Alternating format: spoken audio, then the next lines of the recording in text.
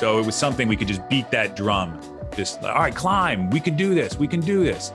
So I think a mantra was really important, and that helped us get through a lot of it. And just really checking in with people to have them ask them of themselves, am I doing everything I possibly can? And people deliver. People really deliver. If you create the environment for them, you remove every possible reason or excuse and just focus on their performance, really caring about them as a human. People can do amazing things, if you ask me.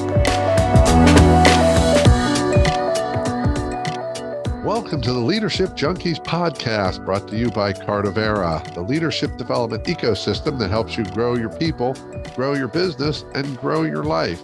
We're back with episode 96, and our very special guest is John Psarakis. The title is The Climb, Living and Leading for Peak Performance with Your Business, Your Team, and Your Life. And you're going to hear that phrase throughout this episode, The Climb. This is a mantra that John's company, Oyova, used during 2020 to navigate the COVID pandemic. Also the name of his podcast. That's right, The Climb. And John's going to talk about a wide range of topics. He's going to talk about certainly leadership, how to build a strong team, how to improve and sharpen your own peak performance as well as that of your organization and team. He's going to talk about the power of rhythm throughout your life. He's going to talk about habits, practices, different commitments he makes. He's going to talk about prioritization. It is going to be a wide-ranging topic, all of which are going to help you leave ready to perform at your highest level, and most importantly, lead and impact at your highest level. It's going to be a fun conversation. Get ready to meet John and learn so much more about life and leadership.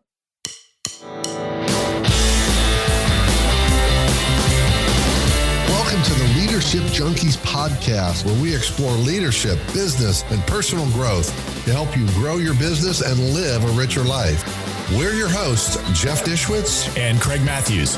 We believe that leaders have to put their people first. And if you don't have time to grow your people, then you're not leading. Get ready for conversations that will challenge your thinking and help you transform your leadership and your business. Welcome to your bigger business and bigger life. I am really jazzed to be here today. And the reason I'm jazzed is I know it's going to be an interesting, unique conversation, as many are. But we have John Psarakis with us today. And John is a longtime entrepreneur. I would argue serial entrepreneur for sure. He currently owns or has a part of at least 3 businesses. He's a co-owner and president of a company called Oyova, the National Marketing and Application Development Agency, where he helps the firm identify and capitalize on opportunities. Well, that sounds like we've heard it before, but you're going to find out there's so much more to it today. Here's something I love about John. He's a huge proponent of experiencing different countries, cultures, and cuisines. That tells me John's an adventurer, and he has this love of people that drives him every day. He's very involved in giving his time and mentoring. And I want to mention this other thing he's part of. He is part of something and leads something called the Digital Mastermind, which is a collection of some of the top digital marketing agencies. And he also has a podcast called The Climb. But we're going to hear a lot about John's journey and talk about what does leadership look like, especially when you own multiple businesses and where you're involved in those businesses. As I know, he's going to share quite a bit about what happened in 2020 and how that looked like to someone who's got their hands in all these different business pies. So welcome, John. Thank you so much for having me. Great to be here. Hey, glad to have you. I do have to say that I've had the opportunity to talk to John before today, and we actually got the chance to play golf last weekend and got to know each other a little better. What I remember about meeting John is, and this is about me, he seemed very impressed that I was able to pronounce his name the first try. And when he asked me why, I said, well, it's called having friends with Greek names, because you know that the T is silent. Right. The T is silent. Yeah, it's slaughtered a lot. You can usually tell when it's a sales call. Right. So, John, give us a little bit of your story that leads up to today. Yeah. So I'm from Florida. My family had a small construction company. I worked with my brothers alongside my father. I wanted to go to college at the time. Got in an argument with my dad around 18, and he fired me in front of a group of people. And I was going to school at the time because I wanted to go to school, right? With this guy, and he had started a marketing company with his dad, and I was going to school for marketing. And he said, "Well, why don't you come to work for us?" So in a few short years, that company rapidly grew. I think it was like 3 or 4 years, and it became very corporate, bureaucratic. I decided this wasn't what I wanted to do. So I had the brilliant idea of starting an agency to do things differently my way in the pit of the recession. Nice. I think 08, 09. And what I learned there was if you can survive in that time, you can survive in any time. And over the years, we did a lot of things such as web development, search engine optimization, paid advertising. It was a digital focused agency. And over the years, I met who is now my business partner. We would send all our work to that person. They were white labeling it for us, if you will. And we decided to merge that company in 2018. And that is what is now Oyova. And yeah, we have 2 offices, one in St. Petersburg, where I'm at, and another one in Jacksonville. And along the way, there were other businesses, there were other ventures that were, some failed, some succeeded, but Jobs in Sports is one of those that we put together. It's the oldest job board online for people in sports. And it's also something we're turning into a social media site for sports fanatics and people that want jobs. We're merging those two. And then there's also a healthcare-based company called Central Comp, which is an ancillary healthcare provider that I started that because I thought there was a recession coming in 2017, 2018. And I was hedging my bets based on healthcare being recession-proof. But yeah, that's a little bit about me. Well, so it's interesting, John. Let's just start with this. Your 3 companies right now. I certainly see a link between Oyova and Jobs in Sports. As soon as you describe myself, I see how those fit. But the healthcare company, I go, I don't feel that fit. But you made a conscious decision you said hedge your bets. So talk about that decision to be in a third business that's very different in many ways from the first 2. So I'm sure we could find articles based on from, I think it was 2000, as soon as the economy got good, 2015, 2016, 2017, everybody was screaming that there was this other recession coming around the corner. And whatever that's cyclical, whether it's every 10 or 15 years, it happens anyway. So I don't know if that's what they just wanted to report.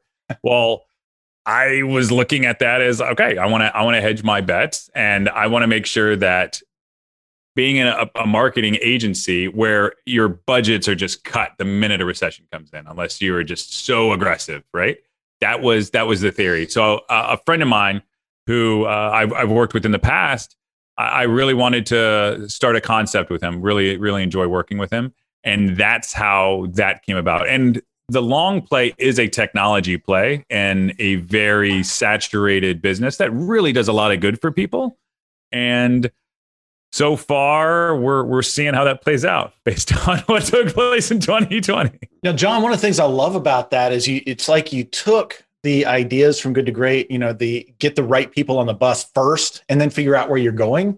I love that. You had this person that you want to work with. That's kind of what Jeff and I were doing when we started Cardavera as well. I love that. And I think that's a great way to go about it, right? Because at the end of the day, if you don't enjoy the people that you're working with, how successful is it really going to be? Right. Now, John, with that business, Central Comp, let me make sure I understand. Did you create that? Like that was a startup, or did you buy that? Startup. Okay. So I was interested. Was it so new that you had to start it, or did you consider buying an existing business? And what was your determining factors in that?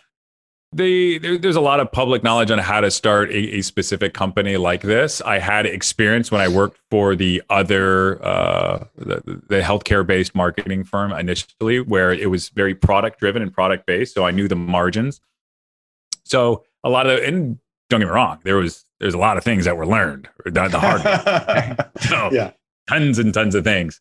But as far as acquiring another business, I think there's this beautiful thing about getting a business from the ground up, bootstrapping it as much as you possibly can, because you're going to have to invest a little bit of money. And that creates something really solid in a foundation rather than what could be wasteful when people don't care, when it's money just injected into a company. Things aren't taken as seriously, in my opinion. Interesting. Well, from a mindset perspective, a lot of people who think about multiple businesses, I'm one of them, Craig's one of them. I can tell you personally, I've tried it unsuccessfully over the years. I'm exploring it now, and hopefully I've learned a lot.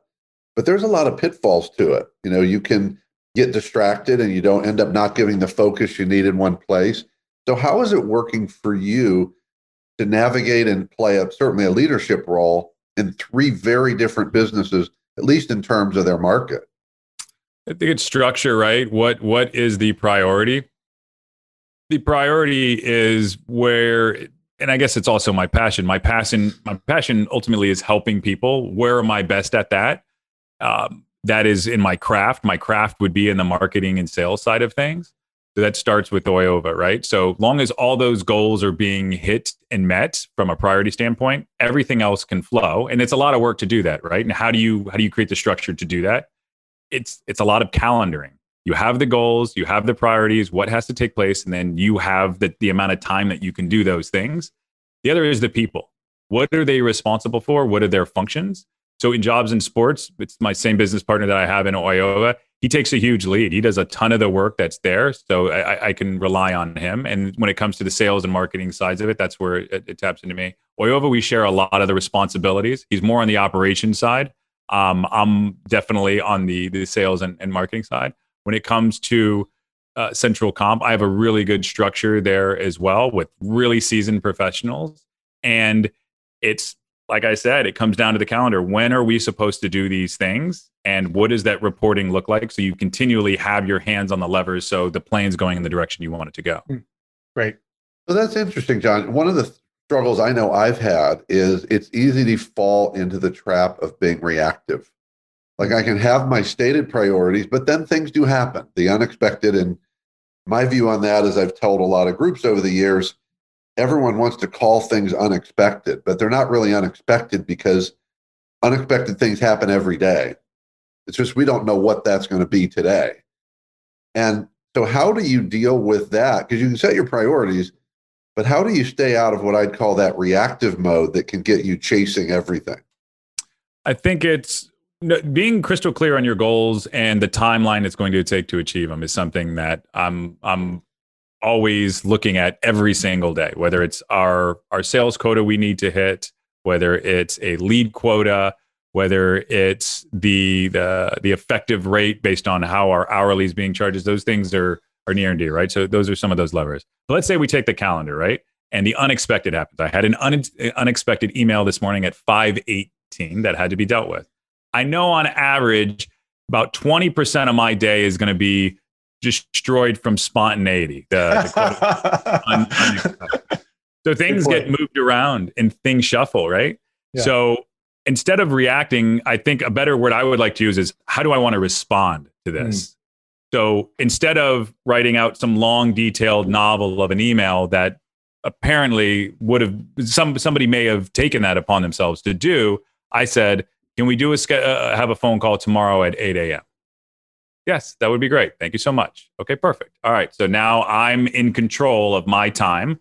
It's on my calendar. I'm in control of when it's going to happen. And hopefully it goes the way that both of us want it to go.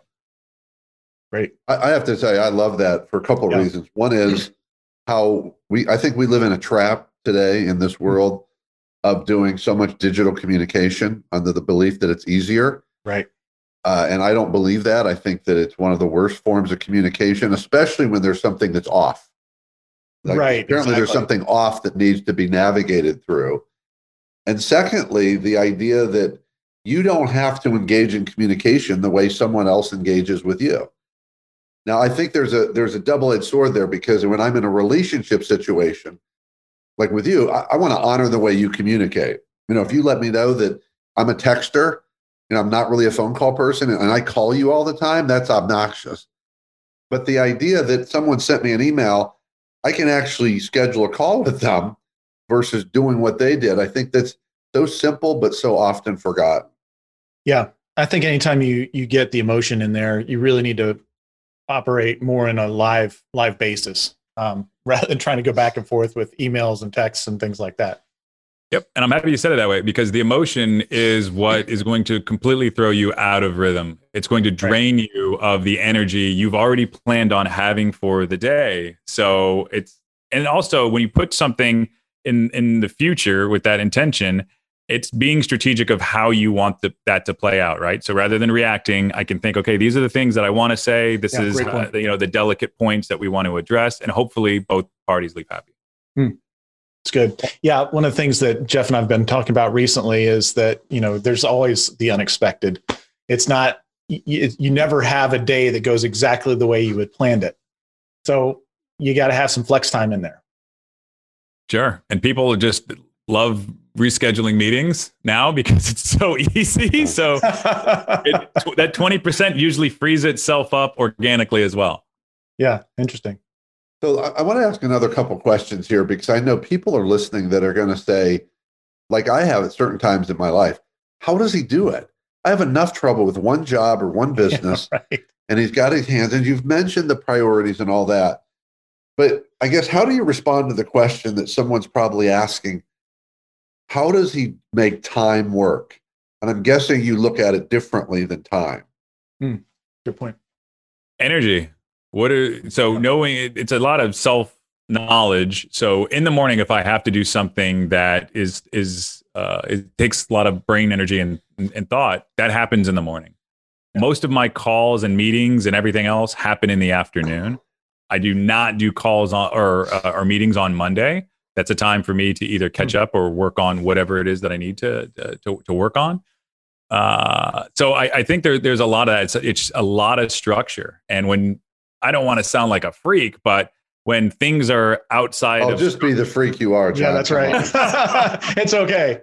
Well, I had to book a meeting with I'm mentoring this new guy, and he wanted to book a lunch. I was like, okay, well that's 2 weeks out for a lunch, and that just blew his mind. It's like I'm usually working on a rotating 2-week calendar, and it's just okay. These are all the things that have to happen within there. And now, granted, when the things don't go the way that they should, it's also being cognizant of knowing this is just an event. There's no reason to panic.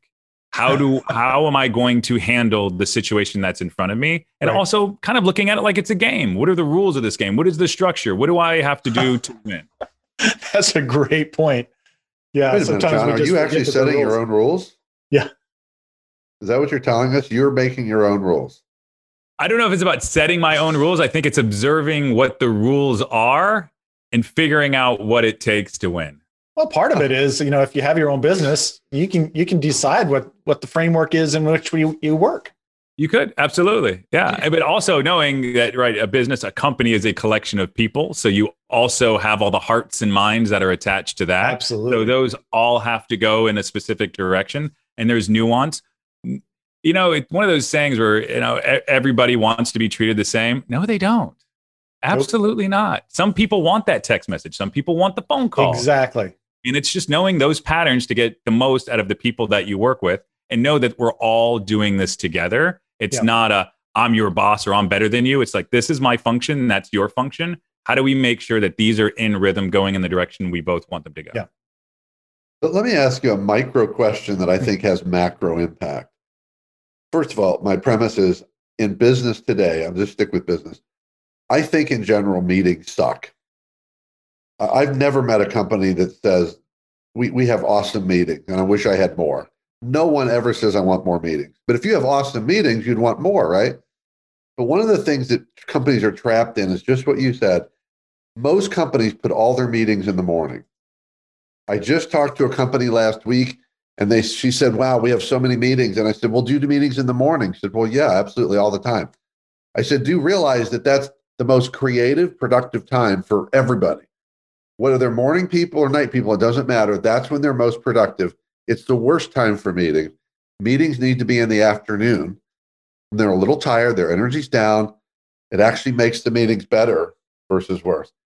So you're doing that well. I mean, do you do that in your company in general? You don't have morning meetings? Yeah. If there's other team members, though, that they're a night or whatever person. They can do the meetings whenever they want. This is me personally, that I will not. For instance, the call I moved to 8 a.m. Tomorrow, that's a call that had to happen today. My complete day is booked. So tomorrow morning, I'm going to remove some of that knowledge time, and I'm going to give them my undivided attention, which is, that's become the priority. But I agree with you. I think I'm also a faster. This kind of gets into performance, but I don't eat breakfast.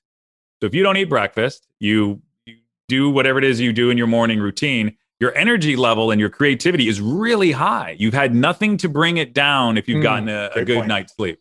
Yeah. And then as you begin to taper off, whether it's 10:30, 11 or toward noon, then you can go ahead and take your meal. And it's kind of like, all right, this day is now completely changing and we're going into meetings until sometimes 7 or 8 o'clock. Yeah. So let's talk about that a little bit. I was on the phone with a guy the other day. In fact, if you're interested, John, you might be interested in meeting him.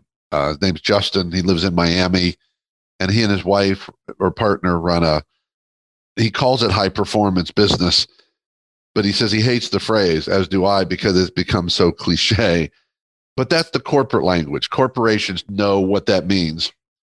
So it sounds like you have done some, I'm going to call it routines or practices. Talk about that and how that impacts your leadership. Yeah. So it started with just trying to get the most out of myself, where I was diagnosed with ADD, which I believe every single human has ADD to some extent. And it comes down to a myriad of factors. Some of them just being, do you hate what you're doing? Are you right? If you're not interested in it, are you really going to, have the attention? It's like watching a bad movie. You're going to do everything you can to turn off that movie. Well, if your work is like that bad movie, then you're going to do everything you can not to do that. So you're automatically going to look like you have a disorder. The other thing I noticed is that what you eat is very important. So if you're spiking with sugar or even caffeine, you have these highs and these lows. Well, there's going to be, troughs and, and hills in that. The other thing is sleep is very important. So my advice is, if somebody is struggling with focusing and you actually like what it is that you do, I recommend removing as many things from your diet as you can. And that's what I did. So I pretty much drink water and eat a very strict diet that I enjoy, right? Lots of proteins and lots of vegetables and almost no sugar. And the other side to it is the structure, realizing that when your locus is of control, when you don't have a locus of control, where everything is just coming at you, you have no semblance of peace. You are completely out of rhythm and you can't control your energy levels. That was something that I noticed. And a lot of these were through trial and tribulation. And of course, there was research and reading books on it as well. So I also recommend no caffeine. If you're going to drink something throughout the day, if you continually drink water and you're hydrated, and of course, this is liking something that you do. You don't need a replacement for that. And then also your habits. So a lot of people, I can't remember, somebody wrote a book or maybe it was a post that, start with one tooth when you're flossing. That was a hard word for me to say, tooth. One tooth if you want to floss, and then you'll eventually go to your whole mouth. Well, it's the same thing with whether it's writing or blogging. If you do it every day, you're going to, continually do it. You make those habits and you make it easier. So that's a structure that I've created for myself. I believe it's helped a lot of my team members in specific ways to look at situations to get the most out of them. I try to coach wherever possible, but I don't force it. I appreciate you bring up the sleep piece. We've had a couple of guests who talk about this, and they have consistently talked about the importance of sleep. And yet I believe we live in a culture in the United States where it's almost a badge of honor to not sleep. In fact, I did a call last week with someone in the Tampa area who is not the sleep person. He's the high performer who said, I just go. I'll sleep when I'm dead. That mindset. And I do all these things all day, and I go all day, and I get 3 hours of sleep, and he's proud of it. But I think that the jury is in that pretty much except for very micro part of the population, we need good rest. I completely agree. And if you study sleep, right, there's like a bell curve, and there's a percentage that needs like 12 to 18 hours a day, like 1%. And on the other side of that curve, there's like the 3 to 4 hours. That's all they need per night. You know, the 1%. Yeah. Most of us fall between that 10 to 8, the majority. I'm definitely a 8-hour person. And I tried that. I tried to be that person where I was like, oh, I don't need sleep. I can take whatever and I can be up for 3 days. And what I noticed is your work is garbage. You begin to not appreciate life as much. It's such a necessary thing. We were a creature that would sleep in a cold cave at one time, and we would wake up and forage for the morning for whatever we're going to eat. And that's how we would get the most out of our day. And anybody, I mean, if it works for somebody, I think that's great. That's awesome. I would always try to recommend getting the best night's sleep you possibly can, because you'll be able to get more done and you'll be able to get into that rhythm, which is a very common thing that I talk about of life that is going to give you the most out of it. Yeah, it's really interesting. I've been kind of looking at the sleep patterns that I've had over the last couple of weeks, and I was on a period where I would just wake up after 4 or 5 hours and I was fine. And then this week it's been like I need the 8 hours a night. So it's very strange. I try to listen to my body. So try to get what I can. Alcohol can be a big factor too, right? Nope, not that.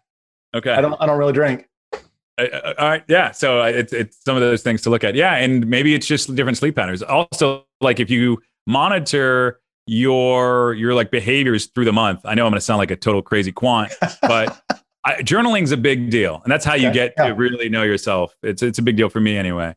And you can really see your patterns over a year based on like certain things, like how many hours per night you slept. Interesting. Yeah.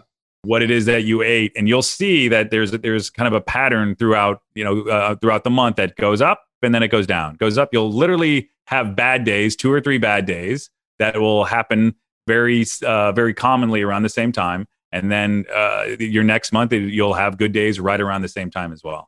Okay. And what's the quantitative measure that you're using for those? So it was mainly started with just observational, just writing down, right? So it'd say like, okay, good day, bad day. Okay, why was it a good day? Boom, boom. All right, why was it a bad day? Boom, boom, boom. And then from there, all right, what did I eat? What did I drink? Okay. Going through those motions. Okay, how many hours did I work today? What did I get done? And then just framing that out in a good day, bad day. And then just realizing, all right, well, I can see some really heavy patterns. Interesting. Okay. And how were you labeling good and bad? What was that for you? Was it about good, bad day, energy wise, productivity wise? What was your label of good and bad? So if you write down your journal entry, right, and you were to extract the tone of that overall, like what was the message that was said there? Was that good? You were talking like, okay, I found a lottery ticket while I was walking down the road. All my team members voted me the best boss ever. Like, all right, those types of things. Or were you looking at, okay, I didn't make it to the gym today. I had to take my dog to the vet, those types of things. Like, what was your perception of what happened in that day? And that's how I believe you should say whether it was a good day or a bad day. Gotcha. Okay. So that actually brings up another question for me, because the way you said that answer felt like a perspective choice, because I could see that if I did it the way I tend to look at things, I'm rarely going to see a bad day, but I probably have them in terms of something I could improve on, right? But if I tend to only see the good, which is how I tend to see things, and it's not Pollyannish, I just, my philosophy of life is, the simplest way is I tend to just see what's there versus what's not there. So I don't tend to think about the not side of things. Right. But if I do that and write it in the book and journal that way, I'm probably not going to learn something I need to know, because my perspective is skewing my outcome and learning. Could be, yeah. So if you were to take, like, let's say a journal entry, and maybe in your case, it might need to be more quantitative than qualitative, and looking at what it is that you're choosing, right? If you're naturally in a good mood, I think that's fantastic. I don't know if I fall into that category. I might be binary, right? With that. But I think it's important for people to choose happiness, choose to be optimistic, those types of things. But also, look at the data. Like what is going on? You got 6 emails from angry customers. Okay, is there a pattern here? Continually look for the pattern, and you can build on that pattern, build the processes and systems to back it up. And that's, in my belief, one of the ways to build on growth. Right. Let's take a quick break and hear from our sponsors. I've been a Beta Gamma Sigma member for the last 20 years. If you're looking to hire, the right candidate is closer than you think. Beta Gamma Sigma is the International Business Honor Society, exclusively for students at the top of their class in the top 5% of business schools in the world. BGS members are academic achievers, skilled leaders, and experienced problem solvers, and their skills and experience extend beyond the classroom. They hold chapter leadership positions, attend global business summits, complete ethics trainings, and engage in world-class internships with top corporations. When you hire a Beta Gamma Sigma member, you are truly hiring the best in business. For more information, email bgshonors@betagammasigma.org to learn more about how to hire BGS members. Welcome back. So I want to go back to a word you've used a number of times. I'd like to hear more about it. And I love it because it's a phrase I use a lot, which is you talk about rhythm. Mm-hmm. And I see there's a lot of places in my life I apply that. Like sometimes I'm just in it and I'll describe it as I'm in the rhythm, I'm in that flow. And I believe a lot of us need to create rhythm by our habits and our behaviors and actions, because once rhythm keeps going. That's the thing. It's like when you sound a note, that note doesn't end right away. It just goes. So talk more about what does rhythm look like for you? Yeah, no, I love that you brought that up. So rhythm is, you'll hear an athlete that's in the zone, right? Well, they're in the zone, they're doing what they're doing, and that's great. I think that's wonderful. And I think we can all be in the zone in that morning focus time that we're speaking of. But I think if you want to keep that zone as much as possible based on as many distractions or things that can come in, you need to be in rhythm. And rhythm is all of those things, your diet, your time, your sleep, all these other activities around you, but it's also the people that you surround yourself with. So if you're getting resistance from people, you're at odds with them and you haven't found a connection with them so you can get in rhythm, then things are going to be out of sync. Things are going to be painful. Things are going to take more energy than they should. So I'm always trying to do a check with people like, okay, are we in rhythm? Are we in sync? Is there something going on? Because if you can control everything with yourself, right? You can't control how you're perceived, of course, but you can control how you're presented, which is a great way to do that. But the extension to that is you're only as good as the people you work with. So if you can get in their same rhythm, then that's when the great things happen. That's when you can do what would normally take others 20 hours to do. Your team can knock it out in 4 and get equal results, right?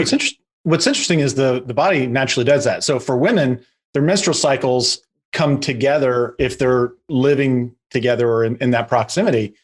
And it's just fascinating, so as you're talking about that, I'm thinking, okay, well, how can we be intentional about that? And so that's a great thinking. That's a great point. I've never made that observation. I love that. That even deepens that theory. Well, I love what you said about people, because we've had a lot of conversations recently on some podcasts, also in some other Cardavera workshops, et cetera, about this idea of the people around us. And we've talked about it a lot of ways. We've talked about the concept that's been around for decades, that we are the 5 people we spend the most time with, in the terms of picking those people, how we pick our team members, who we choose to cut, in many ways, cut out of our lives in some way, or set boundaries with. So can you talk more about how you look at people, and you talked about rhythm, and how you look at those kinds of people decisions? I think it's having a bond with people. Some people are very personable. They're very kind. They're very generous. Others are more shut in. They're introverted. They're not as open about things. And I think it's finding a way to communicate with them so you know what it is that they want. They know what you want. And when you can align with what somebody wants, with whether it's your company's goals or some other mission that you want to accomplish, then people tend to be happy. And some people call this mission, some people call this purpose, all those. But at the end of the day, it's very common for me to ask, and I'm a very direct person. I'm gentle about it. But what is it that you want? If you tell me what you want, I can tell you what I want. And if those two things align, we're both going to be happy. Yeah. Or how can we find a way to make them mesh? Absolutely. Yeah. And it's finding that common ground where there's not necessarily a sacrifice that needs to be made. And I do get out of the rhythm, because it does happen. Some employees have bad days. I get excited sometimes and have bad days. It's having that one-on-one conversation to get back in tone, right? Mm-hmm. All right. How do we make sure that we're both rowing in the same direction? We're both on the same pattern. And for instance, we get back to the rhythm with people. You'll notice that, for instance, a call is getting very energetic. Somebody's, oh my God, and they're starting going off. We naturally, if we're cognizant of it, we're going to start doing that as well. And now we're both screaming and yelling at each other. So if you can lower your voice, talk in a slower pattern, you can ease them and bring them down. So it's also being very mindful of who you are in the moment, who you are being with those people. So that really comes back to emotional intelligence. Yeah. Understanding, how we are showing up in that space. Also looking at the impact that we're having on the other person, because if we keep coming back at them and, hey, getting it riled up, that's not a good thing. I see that happening every now and then, and that's not healthy. Oh, absolutely. And putting yourself in their situation, in their shoes, right? And the thing is, the only way to do that is to create space, whether that's mental or whether it's using time, where you can reflect and do that. It's very difficult if you're not in rhythm to be able to do that. Well, it also comes back to there has to be a level of trust to have that conversation as well, for them to be able to be genuine about what they want. Sure, absolutely, yeah. And trust in the marketing and the sales space is so paramount. You have to be authentic. You have to be genuine. You have to deliver on what you promise. So that is a core value that is near and dear. Yeah. So you keep coming back to the word rhythm and the concept of rhythm, and it sounds like it's something that's very intentional for you, John. Like athletes, my belief with athletes is they tend to get in the zone when they do a couple of things. One is they practice regularly, build those skills, so they get to that level of unconscious competence. The other thing is, I'll label it they're present. I don't know they use it a lot, but they're not thinking about what happened 3 seconds ago. They're just in the moment. So the rhythm, that flow, is an outcome of practices. I sense that you look at actual choices you're making that determine, is that going to help improve the rhythm or is it interfering with rhythm? And if so, talk more about that. I'm fascinated with this idea of intentional rhythm. I love the way that you put it there. And I guess it's, all right, how is this going to affect, right? So it's, maybe playing 3D chess to some extent, but all right, what if I do this, what is this going to cause in the future? So it's just being really, really caring also of your team, right? Let's say that you're going to bring in a bad client. You need revenue like you've never needed it before. And your hope and a prayer is that everything is going to work out. But hope isn't a strategy, right? It's a gamble. So it's knowing that you're going to bring that in and you're going to bring in a bad client. And all that's going to do is, by the time you want to fire the client's probably already fired an employee or two of yours. So it's just knowing what is going to, and also have a sense and a feeling, going with your gut, of what is going to upset the apple cart or move things in the wrong direction. You want to continually take things toward your goal in the most pleasant way possible, but all the while knowing the goals of everybody around you and the way that they want to be treated. What's funny is we're talking about the rhythm, I'm a drummer. And so just thinking about the rhythm and thinking about having a jam session or a drummer circle or something like that. And, everybody's coming in at a different place, but eventually everybody ends up, contributing in a very interesting and unique way. People may have a different rhythm, but it fits in with the whole. And it's actually a beautiful thing. Yeah, I love how you put it. Yeah, there's different timings, right? Somebody's on 11:30 seconds time, and you're like, hey, how am I going to get into this? That would be an interesting one. Well, there's also, it feels like there's a big piece around rhythm that's based on trust. Trusting ourselves, because to your point, Craig, about drumming, I don't consider myself a drummer. From time to time, I do some drum circles on djembes, et cetera. Yeah. And what I noticed is when I'm thinking about it, I'm terrible. Like I'm trying to do it, and I don't claim to have the skills, but when I just let it go, like I'll notice and say, this feels right. Like I'm in this rhythm. It's not trying to do it. But as soon as I start to think about it, then I lose it. Yeah. Like, oh God, there it went again. Just put it out. And so I think there's a big piece of trust in allowing these rhythms to happen. That's a good point. Yeah. Yeah. And I think it's integrity, right? So it's, the trust is, and also the experience of the people around you, how they're going to behave, how they're going to act, what they typically deliver on, and making sure that you're doing everything you can as a leader so they can succeed. Oh, so good. Absolutely. I'm big on credit, right? Not necessarily taking it, because anybody that takes it just kind of like, it seems like it's a braggart or it's a vacuum, right? It's not necessary.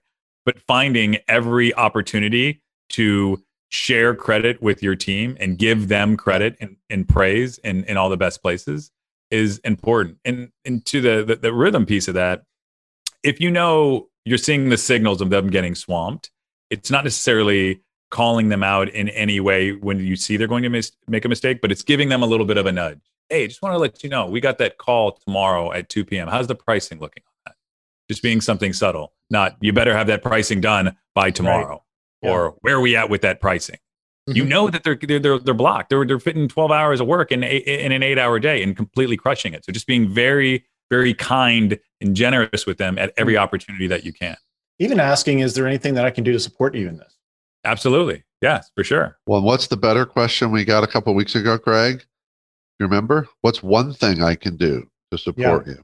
One of our guests was talking about changing the question. Instead of saying, how can I support you? Which is just say, what's one thing? Because it causes people to think about a single thing, which is a lot easier to process. I love that. Good takeaway. Yeah. Rather than, what can I do to help? Rather than what is that one thing I can do? One thing that I can do. Good reminder, Jeff. Boy, I tell you, if I could pull in and just install everything that we've heard from the podcast into my brain, it'd be so good, man. Well, there's always resistance to new ideas, even if we think they're good or maybe even labeled great. Yeah. So I want to. Question's working, Craig. You don't need the one thing. When you ask it, you get that response. Yeah. So I'm curious, John. What's up? I was just going to say one other thing on that rhythm is there's when you're in a drummer circle, what's the one kind of commitment that you have when you're there? Any thoughts? Well, I think drum circles work best in a drum circle where I've seen them work with two things. One's a commitment, but one is there's a clear decision of who the leader is. Okay. They set the rhythm. Okay. To follow, and that I commit to be part of the rhythm versus doing my own thing. I was thinking I have a commitment to having fun, right? To jointly having a good time together. Otherwise, why would you be there? Yeah. I think listening, though, is what came to me. Yeah. Okay. All right. Interesting. Oh, yeah. That's a great idea. Boy, I'm glad I asked the question then, because definitely not what I was thinking. Good stuff. Well, then we got to define fun, right? Because I've been amazed at how the reason I said that is one drum circle I was with actually it was in Ireland a couple of years ago. And interesting. Yeah. Someone took issue with how they thought the drumming was bad in general, because not everybody were drummers. But he said, we're going to do 2 or 3 things and you're going to see the difference. And what he said is, here's the person who's going to set the tone and follow that. And he set clear direction of who the leader was, because if you've got like 30 people, 30 leaders all trying to lead, you have a problem. It was really interesting to see how that group of people with diverse ability, how good it sounded with those 2 or 3 little things. I've seen a drum circle done with 200 people participated in that. And it's amazing the cacophony that can happen, but then how everybody can come together and make a great sound. Yeah. Well, I'm going to make a note here. I'll introduce. Something we got to do a drum circle. Well, yeah, I want to introduce you. I'll go grab my both, djembe. if you're interested, to a friend of mine named Jim Donovan. Jim Donovan is the former drummer of the band Rusted Root, and toured the world, got out of it to sort of save his soul. But now he teaches music, but he's also big into the healing power of drumming. And he does workshops, and it's cool stuff. And it's not just about the drums. That's the thing. The drum is the medium. Yeah. But it's what, so maybe that's a good intro.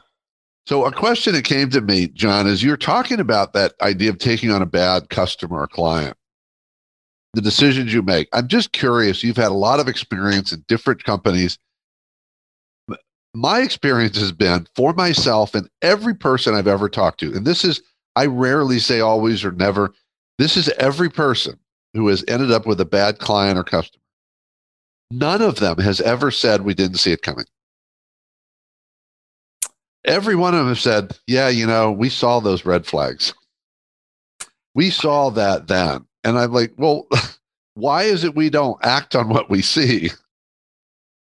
Well, I think it's hope and optimism and a lot of that.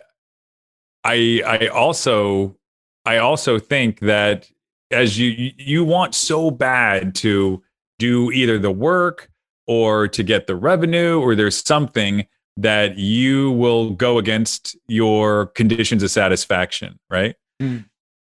But I would challenge it. There's been a few cases where I would bring on a client and we had no idea. It was like a complete psychotic episode took place. Meltdown, right? We're like, oh yeah, he's in Aruba and we're pretty sure he's addicted to meth now. It's like, what? Like, how did that happen?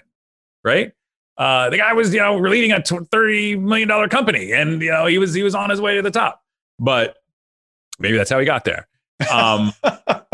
In any event, I think there are a lot of ways that you can see it. But and then what are the conditions of satisfaction? Some people say like, oh, we only like to work with nice people. It's like, okay, well, that could become a little bit flexible, and you'll, depending on where you are in your finances. Conditions of satisfaction are usually, all right, can we help the person? Is this work that we want to do and we're good at? Do they pay their bills on time? Are they nice? So we have some of those typical factors, but sometimes they get in the cracks for sure. Well, I love that you create that. I've not heard that phrase before. Conditions of satisfaction. I've often called it, what's the ideal client profile that goes far beyond the dollars. Mm-hmm. Yeah. And I think very few companies actually have that written out. Because I'll say, what are they? And they'll start going, I said, no, are they written out? Well, no, they're not written out. Well, then you don't really have them. Because if they're not written out, you're not going to be clear on this. And I think it's so important to get clear on what that amazing client looks like. I remember when back in my law days, we did it for ourselves. And then as a consultant, I did it with firms of, like, they would say, we want somebody who pays us. I said, well, that's a horrible item. I go, why is that horrible? And I said, because I know your business. What you really want is you want someone who pays you on time. Mm-hmm. You also want someone who values your services and sees what they pay you as paying for value. Yeah. You want someone who sees this as a partnership and a collab. If you don't write those things out, I said, what's beautiful is when you do, if you get clear, first of all, I believe you attract that. Second of all, when you talk to a client or a potential client, you're listening for those things. Even if once you get them ingrained, like I'll tell them before you go talk to a prospect, look at the list. Look at it before you talk to them. Just look at it.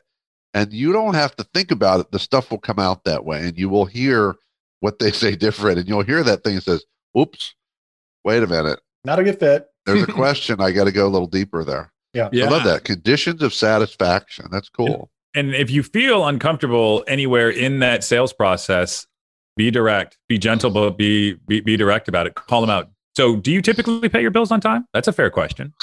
Yeah. And then you can come back to that. That's social leverage. You're going back and saying, you said you paid your bills on time, but you're treating us like a bank you hate. You haven't paid your bills, right? Yeah. Would other consultants call you a jerk? Or on a scale from 1 to 10, this is another one we'll ask. On a scale from 1 to 10, how needy are you?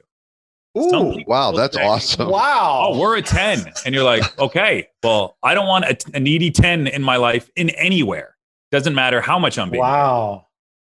Well, I'm curious, like, what kind of reaction do you get from people that you ask that question? Because when you said that, I had two reactions. One is, oh, that's an amazing question. And I kind of went, ooh, wow. Usually needy people take pride in being needy. Ooh, interesting. They wear it like a badge of honor, like I'm needy. And you're like, well, that's great for you. Yeah. So, Wow. Yeah. I have a client like that. And it's like, and I've had some conversations with the person about that. Yeah. But it's still happening. Interesting. yeah. And We might have further conversations. Well, and it's interesting now that we're talking about clients and customers. One thing I've learned over the years is people will say I have demanding clients or customers because they act like they're my only client or customer. Hmm. And I said, well, before you judge them, here's what I've learned, that most people they recognize they're not, but they want to feel like they are. Right. So, and there's a difference, because that doesn't mean you drop everything for them, but are you taking care of their needs? Are you being proactive and reaching out to them? Are you asking good questions? Because if you've got someone who really wants to be treated like you're the only one and get that like all your time, that's, for me, not a good client. Or they got to pay a lot more. yeah, I think it's the business model, right? So you can be my only client. It's just going to be extremely expensive. That's right. That's right. I think it's important. I love people, right? And Yeah. I think anybody that works in sales or marketing really has to love people. I don't think they're going to be as effective as they could be. And in doing that, I think it's making somebody feel special, whether you're creating an ad that they're going to act on or in the sales process or everywhere. They need to feel special. But I think it's important to also let them know that it is a business. And because it's a business and it's not a clubhouse where I'd love your company and I'd love to hang out all the time, that one of the things that has to happen are transactions, and this place needs to make, a profit on those transactions. So it's having a direct but gentle conversation about that, so they realize I get paid for my time. Do you want to pay for more of it? No. It's like, okay, well, how can we structure this in such a way that you're going to be happy and we're going to be effective? Wow. So, John, I want to. There's a couple things I want to make sure we touch on here.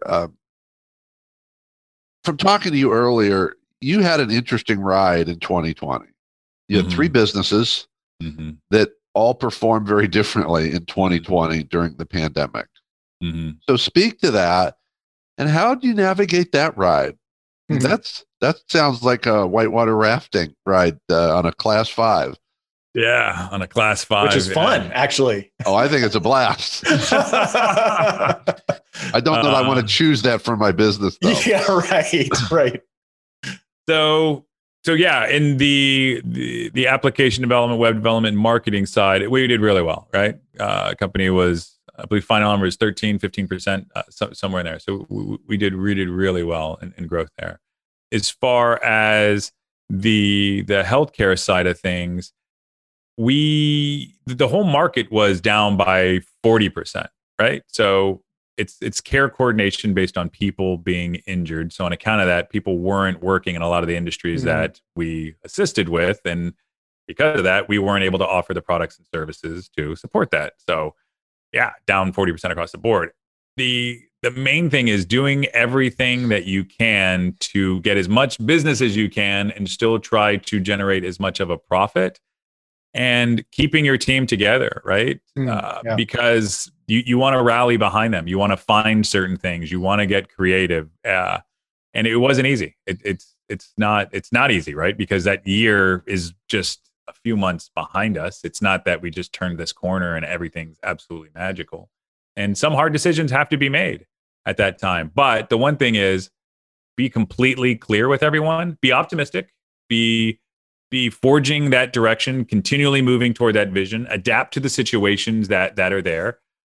It's not necessarily being Pollyanna, but let them know that everything is going to be all right if we do these things. You have to pull together. Our customer service, because of that limited business, is off the charts. The reviews are insane because it's like so close to 100%. You have to say it's 100%. And that's one of the things that we're rallying on. It's cheering on that and still trying to get as much business as we can. How did we do it on the marketing side? We took advantage of what was happening. Oh, yeah. So communications had to be created based on adapting to the market conditions for each one of our clients. We had to create ads. We had to create new landing pages. We had to adjust copy. And then also, if there was anything that those businesses could do, right, taking what we learned for ourselves and then giving it to them, how can they help their clients based on creating new revenue channels that also assisted with COVID to some extent? That's great. So one of the things that I would say or ask is, when you're looking at the healthcare company, how much did you ask everybody there to help come up with some different solutions, different ideas to maybe rectify the issue? Every week we have a company-wide team call, and every week people are bringing ideas. And that's something I continually ask for. Give me ideas. Go ahead. No, I was just going to say, so if they're coming in with the ideas, then what do you do with them? Some we execute. Some are frankly terrible ideas, but they're ideas, and that's what I'm asking for. Yeah, I'm not asking for good ideas. I'm not asking for bad ideas. I'm asking for your ideas. And some of those are so outrageous that it's like, okay, that would be awesome. In 10 years, that we can do that. But as of right now, these are the things that we want. And also with some of them, looking at the most infinitesimal step that we can take just to put that in motion, gives the team a sense of, okay, I'm being heard, I'm being listened to, and there's some action on this, as well as those things taking us in a direction, whether it's creating new revenue channels, which we've done a decent good job at. One of the things in the healthcare industry it's notorious for is people paying on time. So the team came up with strategies to help people pay on time, because in the healthcare, they just think you're a bank, especially when you work with municipalities. Yeah. So I'm curious, speaking of leadership, look at 2020, and I agree with you. You know, it's not like we threw a light switch and we're in 2021 and everything's back to so-called normal. And that's a whole nother episode of why our endless pursuit of normalcy. But I'm curious, do you feel like you led any differently in 2020? And if so, what was different? I think it was a true test, letting everybody know that if they're willing to go the distance, amazing things can be accomplished. And we had a phrase we used in 2020 that it was pre-COVID, but it worked out great. We called "This is the year of the climb." We then also named a podcast after that, but we would continually use that mantra. Are you climbing? And people in Slack, which is a very common, is our main tool of communication, would use the little emoticon with the guy and the gal climbing. So it was something we could just beat that drum. Just like, all right, climb. We can do this. We can do this. So I think a mantra was really important, and that helped us get through a lot of it. And just really checking in with people to have them ask them of themselves, am I doing everything I possibly can? And people deliver. People really deliver. If you create the environment for them, you remove every possible reason or excuse and just focus on their performance, really caring about them as a human. People can do amazing things if you ask them. Wow, that's a good recipe. I love that. Well, we're getting near the time here, John, and I do want to make sure we talk about this just for a moment, because we mentioned it earlier, and I think it's fascinating. The mastermind you have, it's called Digital Mastermind, which from what you've shared offline is something that you I'm not saying acquired, but took over this mastermind. Mm-hmm. And how many people are in this? There's a little over 100. So you got 100 people. Wow. And so just talk a little bit about what that how it's functioning. Yep. And frankly, what you're getting out of it and what you put into it. Yeah. So it's a digital mastermind. It's for digital marketing agencies, and it's been around since 2012. A gentleman who's still involved, Jeff Klein, started. He handed it to another gentleman who then handed it to me. And we come together not so much as a victims group, right, where we're going to complain about our problems, but we look at situations that we can help each other with, and what can we do to make sure that all boats are rising when the tide comes in, right? So how can we, just focus on that type of mentality? And we talk about, all right, these are the issues we're seeing with employment. COVID, right? COVID was another circumstance where we would all get together on sometimes weekly calls and biweekly calls, and we still have biweekly calls where we're talking about how we're attacking this. There were some people that were pivoting from the tourism industry into to other markets. Other people were talking about being 50% down because all they did was hospitality, and really coming together and helping each other out. And we stay in contact via those biweekly calls. We also have a Slack group where anybody poses a question in there. There's no fee to join, which I think is important. But granted, we're going to move where there's going to be dues to help pay for the Slack channel, and that it's going to be very low. It's break even. We also get together once a year, which was unfortunately canceled last year, for a meetup where we get a lot of the members together. And to answer what I get out of it being around some of the smartest people in my industry that are just so willing to share their knowledge that I'm 20 years smarter by being involved in this than as if I was trying to do this all on my own. And then also being so generous with whatever I have that I give it to them, and it comes back tenfold. It's just a really go-giver type of mentality. That I met my business partner through this group in 2012, and we just stayed in touch and we worked together. So I can't say enough about it. That's great. Wow. What a novel concept. Actually, just give. Yeah. Give and serve. Well, clearly you, just from all the things you've shared, John, I come away saying this is someone who lives servant leadership. It's become cliche, and I think it's become cliche because so many people claim to be a servant leader, but they don't show up as a servant leader. So I think the key is what just happened here. I labeled you that, you didn't label yourself. That may be the key. Much. That's very kind. It reminds me of when you create something, you can't call it art, somebody else has to. Yeah. That's right. Well, you can, but typically you're 5 years old. Right. John, as we wrap Thank up, you. That's very kind. We always want our guests to have a chance to promote. Is there anything specific you want to promote today? Specific, yeah. I think it's the if you're looking for application development, web development, marketing, please feel free to reach out to us. The company is Oyova, OYOVA.com. Love to help you. Also, the mastermind group. If you're a marketing agency and you would love to join, I think that's something a conversation I would love to have with you. And that's you can shoot me an email, Jon, Jon, at digitalmastermind.com, or visit digitalmastermind.com and get something through there. And yeah, on our podcast, we speak to fantastic people like Jeff, who I believe is going to be on in a few weeks, as Awesome. well as other leaders, whether it's related to technology, marketing, or business. And that the podcast is called The Climb. Well, fantastic. Awesome. We'll share all that in the notes.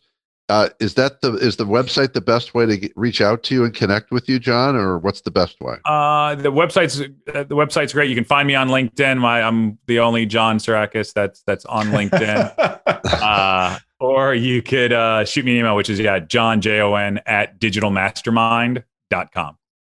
Fantastic. We always wrap up with a couple of signature questions, and the first one for you, John, is what's that one book? The one book, if someone's going to pick up a book of all the thousands and millions, what should they be reading? There's so many of the one book. I would say Switch is one that had a profound impact on me. Interesting. They were my next door neighbors in Texas. Whoa, dude, Yeah, that is Heath awesome, Brothers. man. Yeah. Wow. Yeah, they're neat guys. Wow. That had a profound impact. And I mean, there's so many on it, whether it's, I don't know if I can name it. Go Giver is a great book, The Tipping Point, Start With Why. Those are all fantastic, paradigm shifters. Love it. And the second question is, you've shared a lot today, but no pressure, but what's that one bomb, that wisdom bomb to share with our listeners as we depart? The wisdom bomb is, if you want to grow, get comfortable being uncomfortable. I love it. Yes. Right on. Well, thank you, John. Thanks for being here and all you shared. And appreciate you, and keep serving. Yeah, great to have you. Likewise. Thank you so much, guys. Really appreciate it.